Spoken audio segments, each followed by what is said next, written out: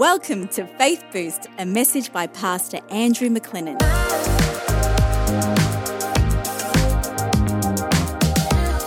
We're talking about ancient secrets for the modern world, stuff that worked for Abraham thousands of years ago and stuff that can work for you and can work for me. And today I've got a key for you. I've got a tip for you which is going to help you. And today I'm talking about little things matter. You know, in the life of Abraham, he had some big things going on. He had a big relationship with God. God's talking to him about starting a nation. God's talking to him about thousands of descendants coming after him. He's saying, check out the stars, check out the sand on the seashore. That's how many your descendants will be. So God took Abraham mentally and spiritually to a big place, okay? Thinking big. But guess what? In the midst of big, we also need to take care of the small, okay? The big is in the little and the little is in the small. You can't do the big if you can't do the small. And when you're doing the big, you can't neglect or forget about the small. Now here's a story which illustrates this. In Genesis 21 verse 22, the Bible says that Abimelech, I can't even say his name, Abi came to Abraham and he said, hey, you're a great man. There's great things going on in your life. We see God's hands on your life.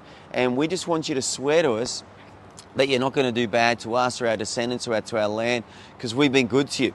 And the Bible says, Abraham says, I will swear. You know, that's fine. I'm going to be good to you. I'm going to do the right thing by you. But then the Bible says that straight after that, Abraham rebuked Abimelech, that was his name, and he said, there was a well of water which my servants had dug, and your servants have actually seized it from my servants. And the Bible says that Abimelech said, oh, didn't even know about it, you know. And what this proves or shows to me is that, well, two things. In Eastern culture, the kings and the leaders, they didn't worry about the detail. They were just too busy, you know, living life, being large, living large, just doing their stuff, you know, and taking care of the big stuff. And they kind of left everything to their servants to take care of. And their servants were unsupervised, which of course is poor management. It's not a great way to run an organization. It's not a great structure or an environment for people to work in. But Abraham was different. He was aware of what was going on with his staff. Okay, this is big because this is countercultural. In the culture of the day, guys like Abraham didn't worry about the detail, okay? They let others worry about the detail. They kind of trusted people blindly, which never ends well, or often doesn't end well. People need to be supervised. You know, it says in Proverbs, be diligent to know the state of your flocks and attend to their needs. That's Proverbs chapter 27, verse 23. Abraham was all over the detail. He was aware of what was going on in his business dealings. Remember, he was not a priest, he was not a pastor, he was not a minister.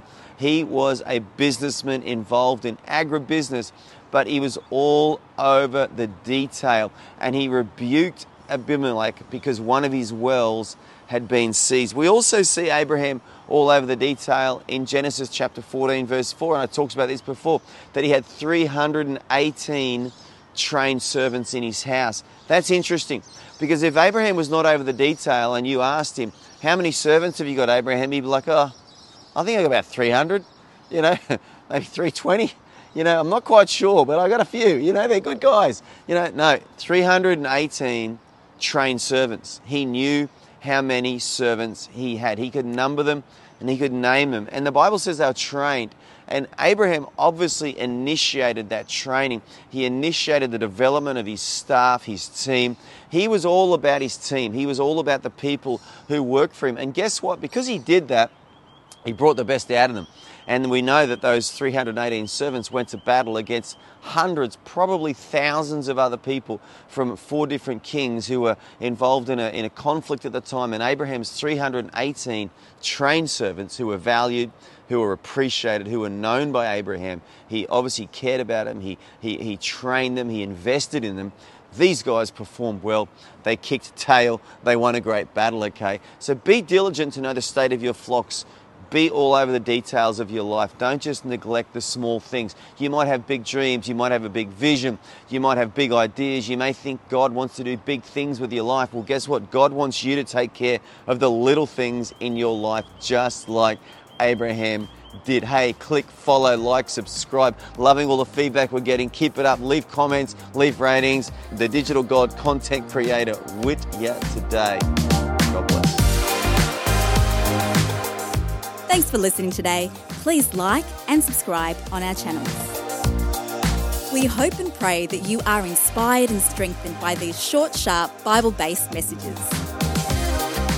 We would love to know what you think, so write a review or comment. Pastor Andrew's website is i2aw.org. That's i2aw.org. If you've been blessed by this message, share it with someone and they can be blessed too.